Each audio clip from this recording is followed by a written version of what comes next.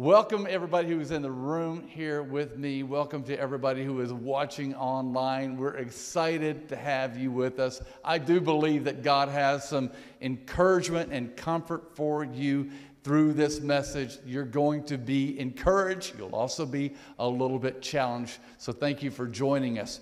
So glad that you're here.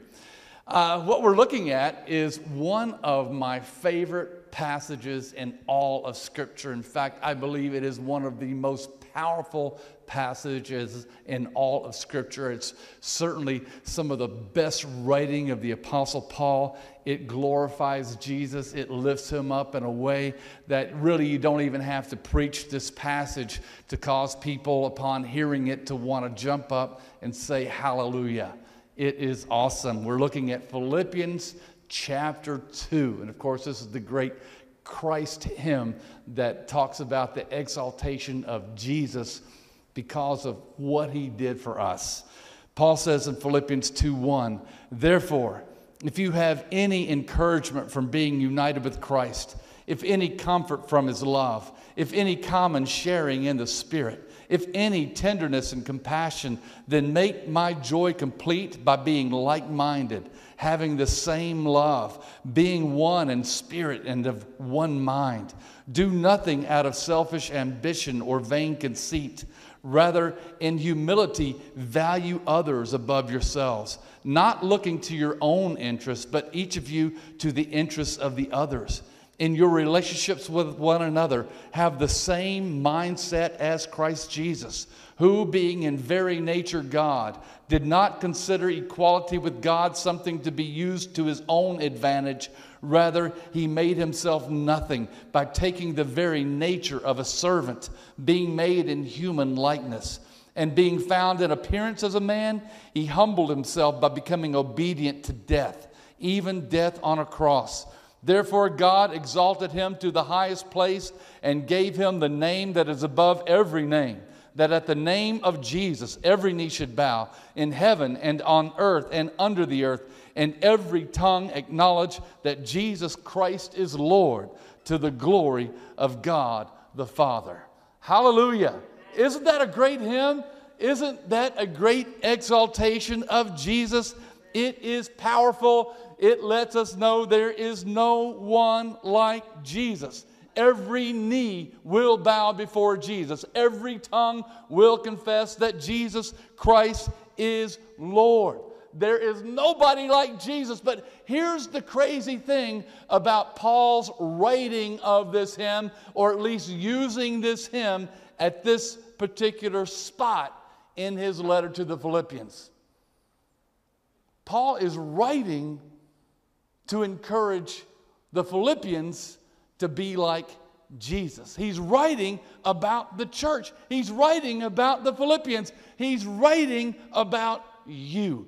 You are destined to be conformed to the image of Jesus. That's the thrust of Paul's point here in Philippians chapter 2, to say Jesus is your goal. Being like him is your goal. When I was a brand new believer, I was still in college, and I had a job as a professor's assistant. And I helped her with editing a book that she was working on. But it came time for her to move. And she said, "Ed, I need you to help me move on Saturday. You can just submit the hours for your work study program." And I thought, I am being paid by the college in my work study program to serve as a teacher's assistant, not to help somebody with their personal move. That was my thinking. That's not the purpose of the pay that I was receiving. And this was a professor who was not Christian, but she was very, very spiritual. We talked about our faith all the time. She knew that I was attempting to be very serious about following Jesus, so it wasn't quite so strange that I said what I said at that point. When she said, "Oh, you can just write it up and send the hours into the college," I said, "Well, I can't do that. That's, wrong." She said, "Well, that's okay. You just go ahead and do it." And I said, "No, Jesus wouldn't do that. And she just looked at me with a sneer. She said, "But you're not Jesus." And oh, I felt so ashamed. Yeah, I got little shame issues that I have to work through. But, I just felt really ashamed because in my mind, immediately I started thinking, who am I to think that I could be like Jesus? What was I thinking? I'm crazy. But I was not crazy. And you're not crazy. To understand that these things that are written about Jesus were written to encourage you to be like Jesus. It's not crazy at all. It sounds crazy, but it is God's intention that you be like him. And so, that's the thrust of this passage. And the first 4 verses really are about helping you to understand that this is how to do it. This is what you must implement in order to be more like Jesus. So let's look at those. We're going to walk through those first 4 verses and give a lot of attention to those in this message because that's the key that Paul is pointing to. And so in Philippians 2, verse 1, once again, Paul says, "Therefore, if you have any encouragement from being united with Christ, if any comfort from his love, if any common sharing in the Spirit, if any tenderness and compassion." Notice all the ifs. If you have this, if you have that. 4 different things there, really, if you have these things. But, what Paul is really saying, before I tell you what you need to do, let me lay out some premises for that first. Let me lay out some understanding of what you have going for you before I ask you to do something that might be a little bit challenging, that might be a little bit difficult. Paul says, if you have any encouragement and if you have any comfort. Really, that word "if" is better translated here in some ways as "since." Because Paul's not saying, well, if you do and you might not. He's really saying, since you have encouragement from Jesus Christ, since you have encouragement from being united with Jesus Christ, since you have comfort from his Spirit working in you, since you have these things, we have encouragement and comfort through Jesus Christ. There are plenty of things in this world to tear us down, isn't that right? How many of you go into your workplace and it's just uplifting? Not everybody can have Emily's job and be my executive assistant and just have the uplifting environment that is created just working for me, right? I hope there's some truth in that. But the world really, in so many ways, just tears us down.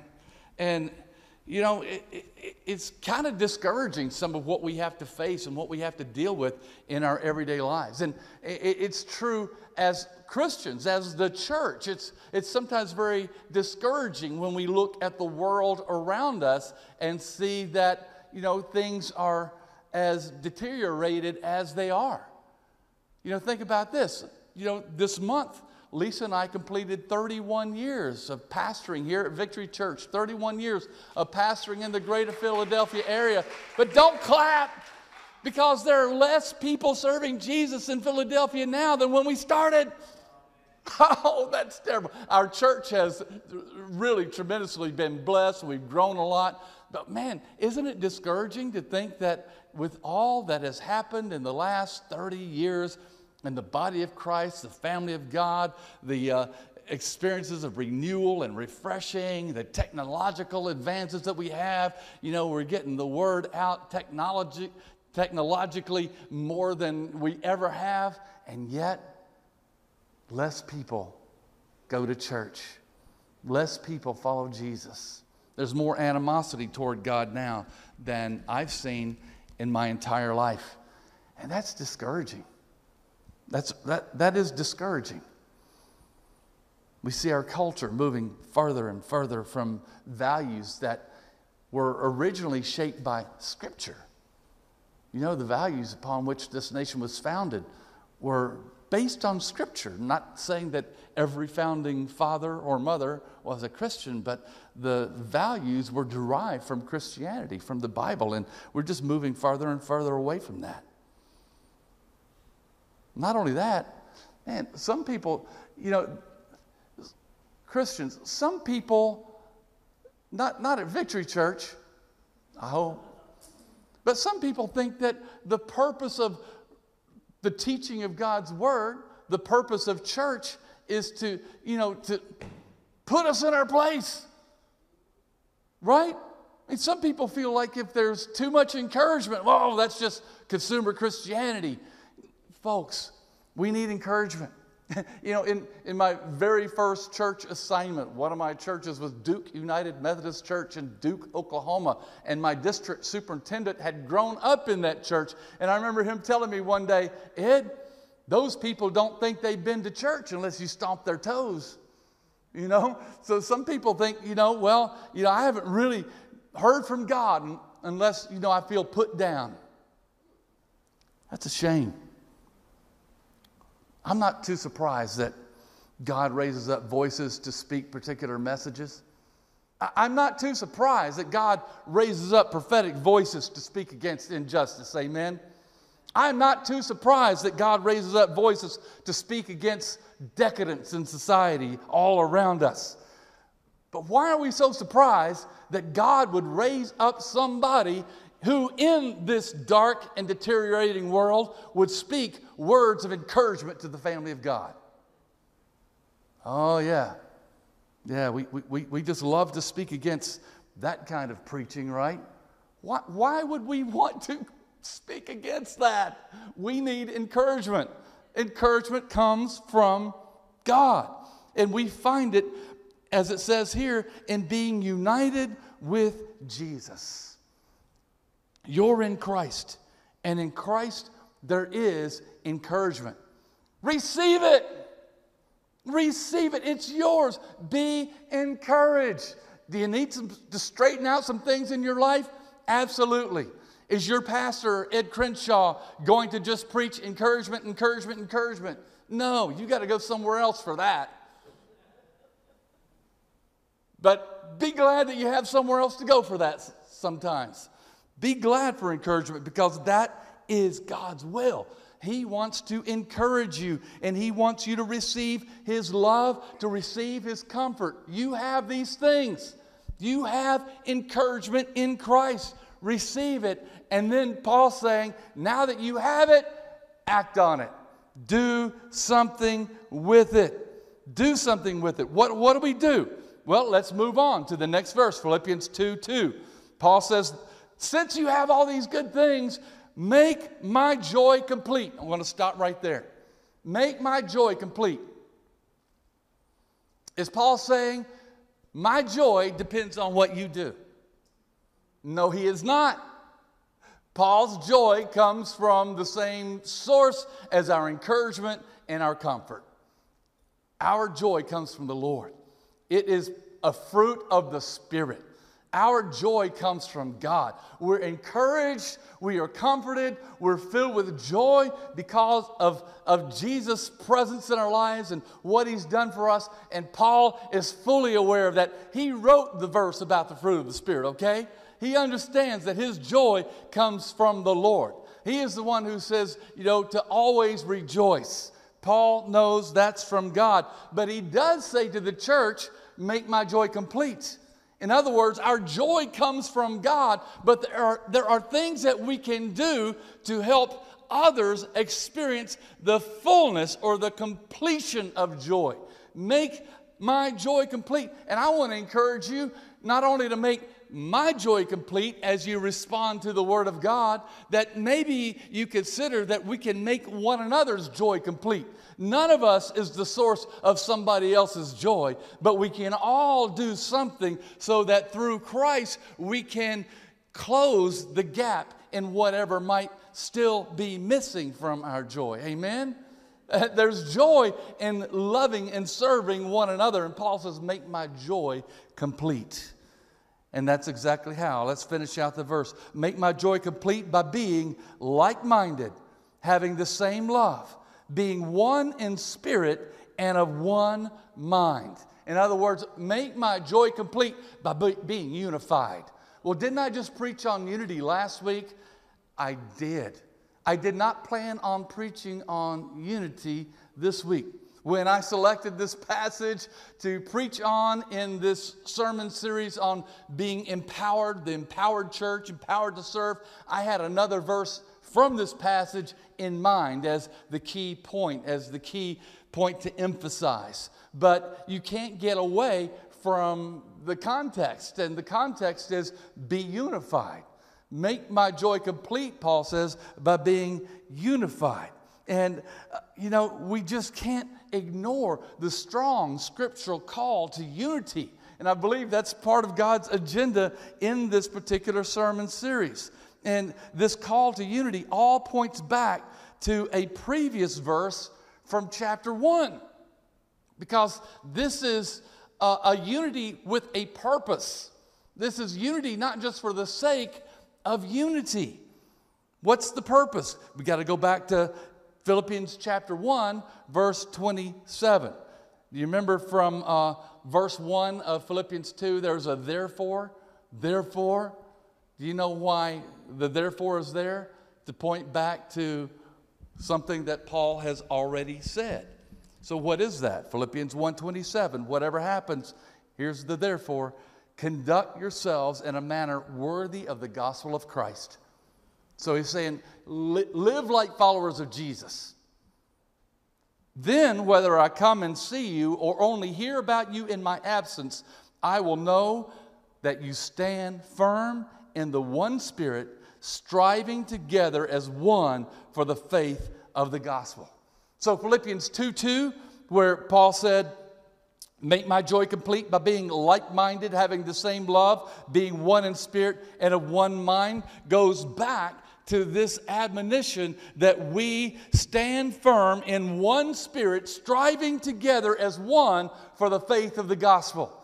That is our goal, to strive together as one for the faith of the gospel. And so in Philippians 2:2, Paul says, make his joy complete by being of the same love, one spirit, one mind, literally one love, one heart. It might remind you of a song, one love, one heart. Let's get together and feel all right. Anybody know that song? Woo! Man, that makes me feel, just calm and relaxed. Makes me feel like, I can just rest. This is about Paul leading us to a beautiful beach in Jamaica, right? Yeah.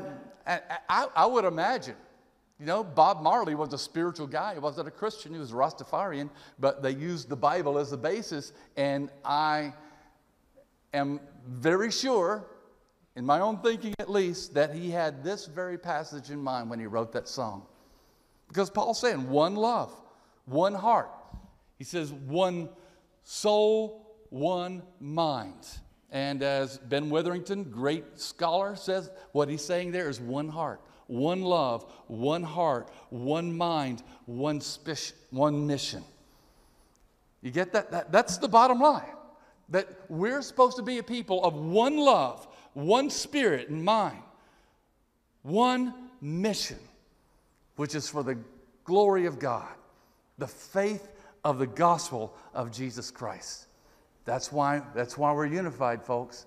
It's all about Jesus. It's all about that. Now, Paul then goes on, and he mentions a couple of things that don't line up with this oneness, that don't line up with oneness of love, spirit, mind, and mission. Philippians 2:3, the first part of that verse says, do nothing out of selfish ambition or vain conceit. Oh, see, now I'm going to go from encouraging you to stomping on your toes a little bit. Because if we're going to have this kind of unity, man, no room for selfish ambition or vain conceit. Now, the word for selfish ambition there is not just about being ambitious. It's really about being in rivalry. It's really about, being in rivalry with other Christians. Sometimes it's called having a party spirit. But it's not just that you're wanting to join this party or this particular group or this faction within the body of Christ. It's that we have people in the family of God who sometimes want to be in competition with one another. Any competitive folks here? It's kind of, etched into some of our personalities. But the thing is, we all in some ways want to compete for attention or compete for position or compete for influence in the family of God. Man, we want status. We want recognition. Do nothing out of selfish ambition or vain conceit. What is vain conceit? The King James Version, anybody know what the King James Version translates that as? Vainglory. One word, vainglory. That's a really good translation, actually. There's only one problem with that translation. Nobody in this room, nobody watching knows what it means. It's not a word that we use anymore. Vainglory, what is vainglory? It literally means empty glory. That's what the Greek means, empty glory. Glory that is empty. Glory that is meaningless. Glory that once you attain it, it's not going to satisfy you. Glory that will not endure. It will not last. It won't hold you up. It is empty. It will never do for you what you think it's going to do for you. Anybody ever got in a position where you thought, if I only get there, or if I only get this thing, or if I just get this recognition, if I win this award, if I make this grade, if I get this bonus, if I get this promotion, whoo, it's going to be awesome. But sometimes that's favor from God, but sometimes it's vainglory. Sometimes it's just empty glory. And when it's all about ourselves, guess what? It will not satisfy you. Where do we get our encouragement and comfort? Where do we get our encouragement from? From being united in Christ, being united with Christ. We get our glory, if there's any glory to be had, from God. Self-glory won't work.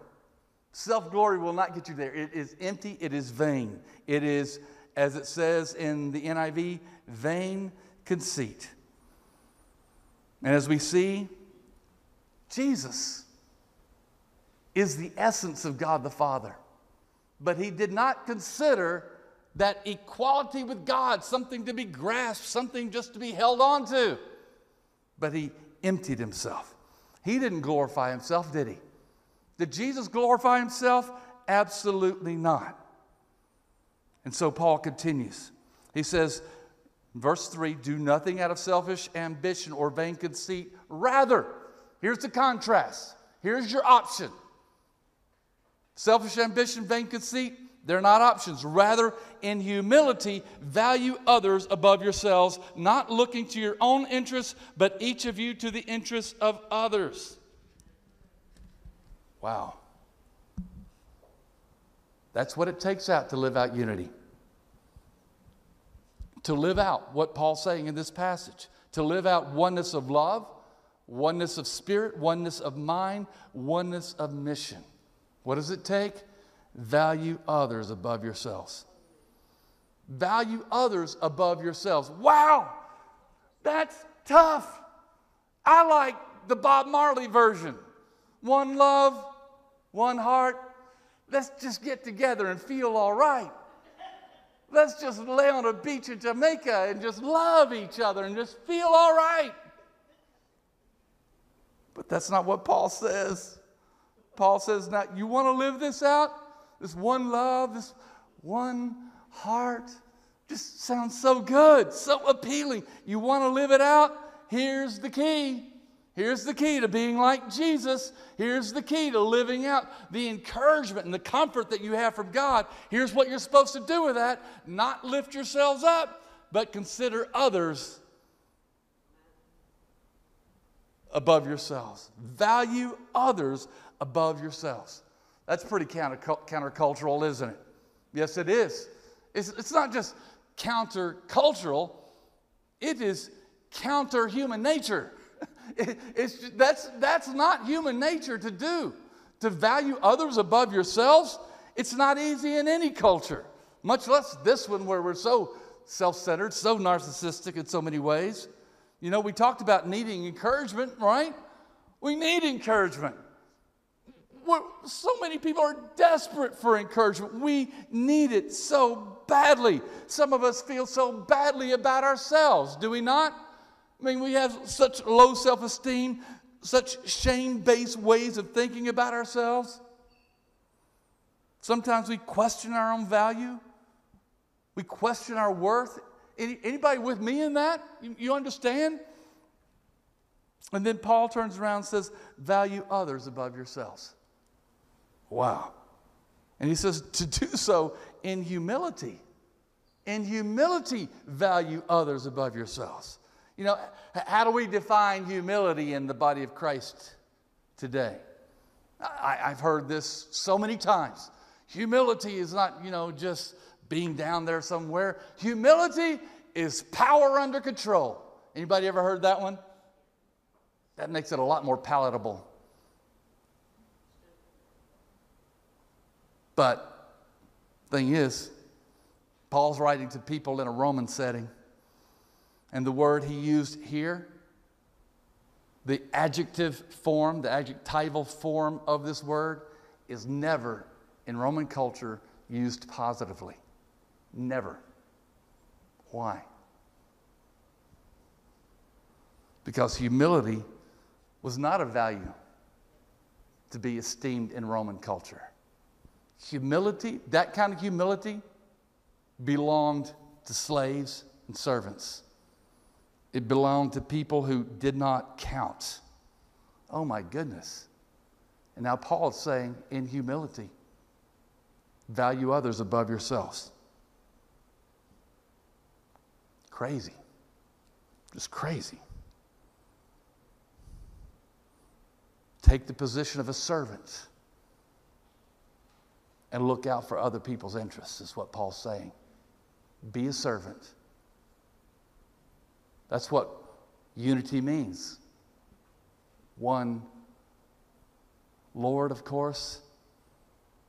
One love, one spirit, one mind, one mission. Be a servant. So you may have status in society. You may have high status. You may be highly esteemed.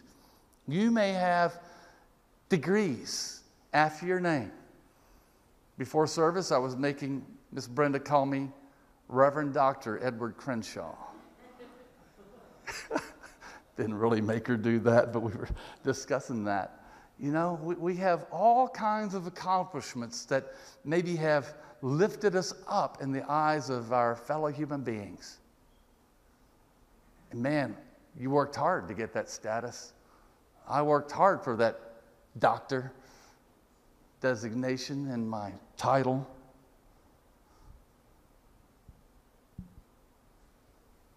But Paul says, in humility, value others above yourselves. Be a servant. Be a servant. You know, it's like that thing when I came home after getting my doctorate, and Lisa said, Ed, you need to take out the trash. And I said, but I have a doctorate. And she said, take out the trash, doctor. No, she didn't really. You know I stole that joke. And this is hard for some of us because maybe you've struggled with low status in society. Maybe you've struggled with low self-esteem.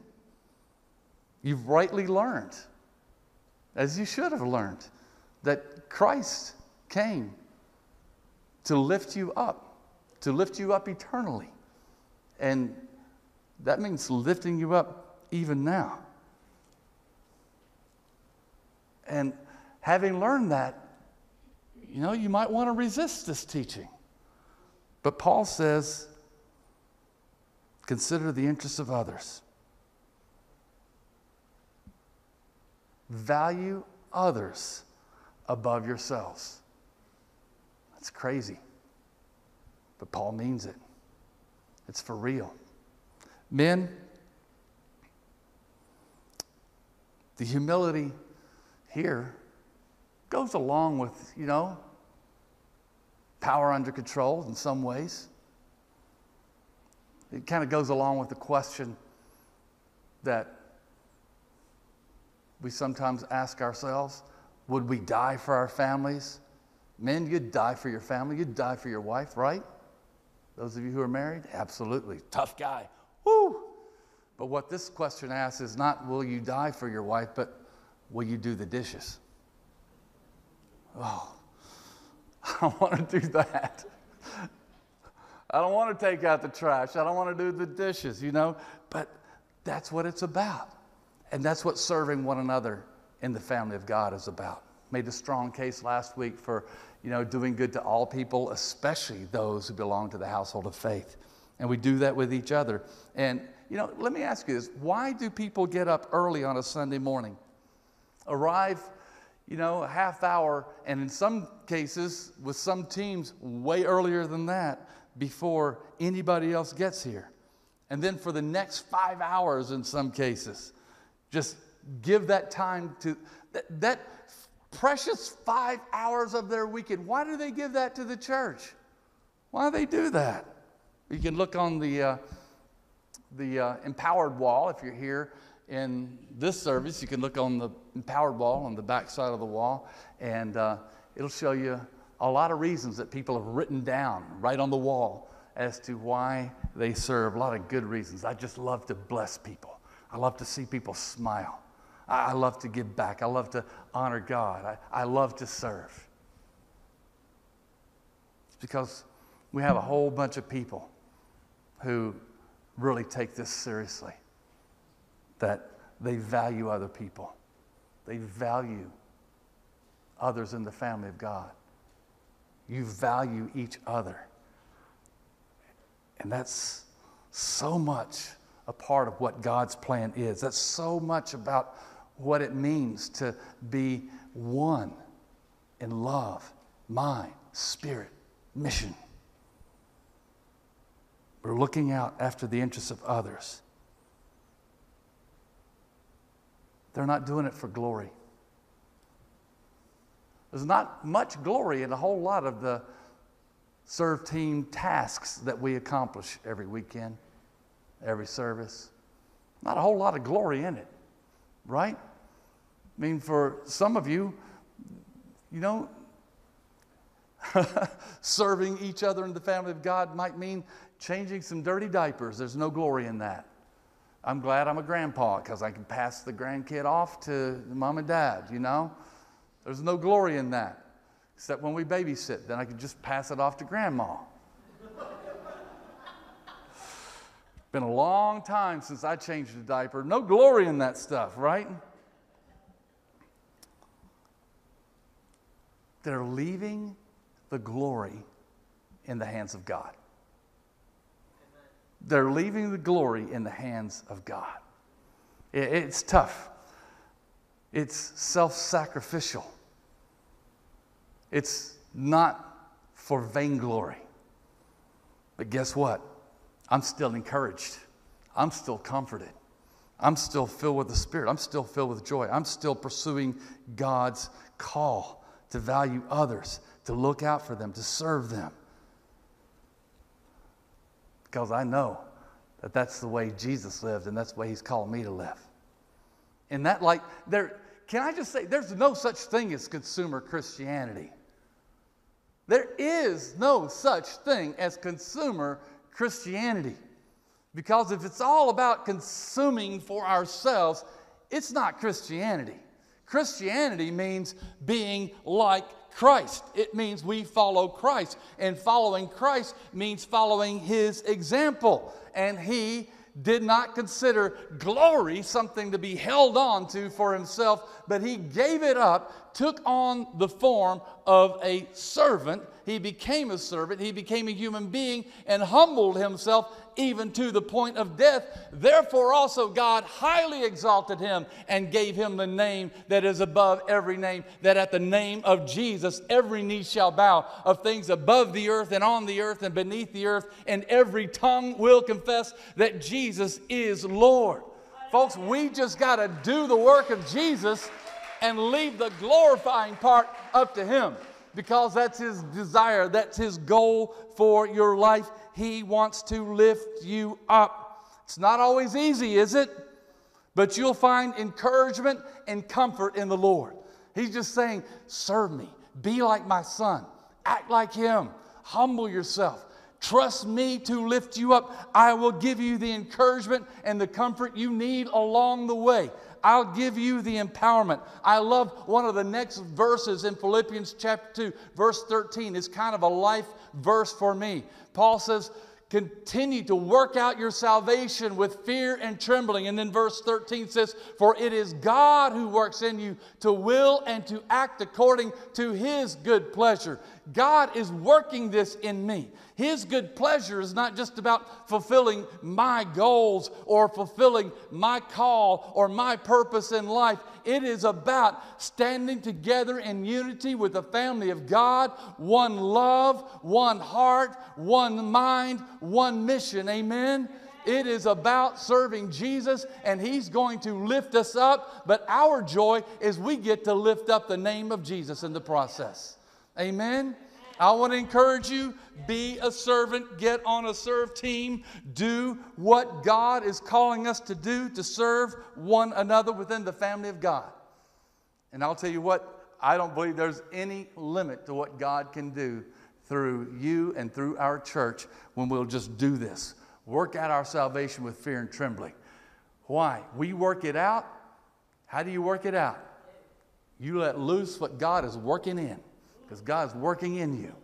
God is working in you. Work out what God is working in. And it will be an amazing journey. Amen? Amen. Can I just speak to those who do not yet know Jesus? You don't know the fullness of His encouragement, the fullness of His comfort. And maybe you've tried to satisfy your desire for those things by going after things thinking, if I just got those, I'll feel better about myself. But you found that they are empty glory. It didn't work. Jesus works. What He's done will work. He humbled Himself. He died on the cross to forgive us of all of our sins so that there is nothing to stand between you and your Heavenly Father. We simply receive it by faith. It's not by our works. We do all these things not in order to receive our salvation, but as a response to the salvation that we've received and out of a desire to serve and follow and glorify Jesus. He begins to work in you to live a life that really makes a difference. Would you receive Jesus? I want to ask anybody in the room, anybody who's watching online, if you've never received Jesus, pray this prayer from your heart and give your life over to Him. I want to ask everybody who's here with me to pray it out loud and encourage those who may be praying this for the first time. Just say these words. Heavenly Father, I thank You for Your love. I believe Jesus died. He was raised from the dead.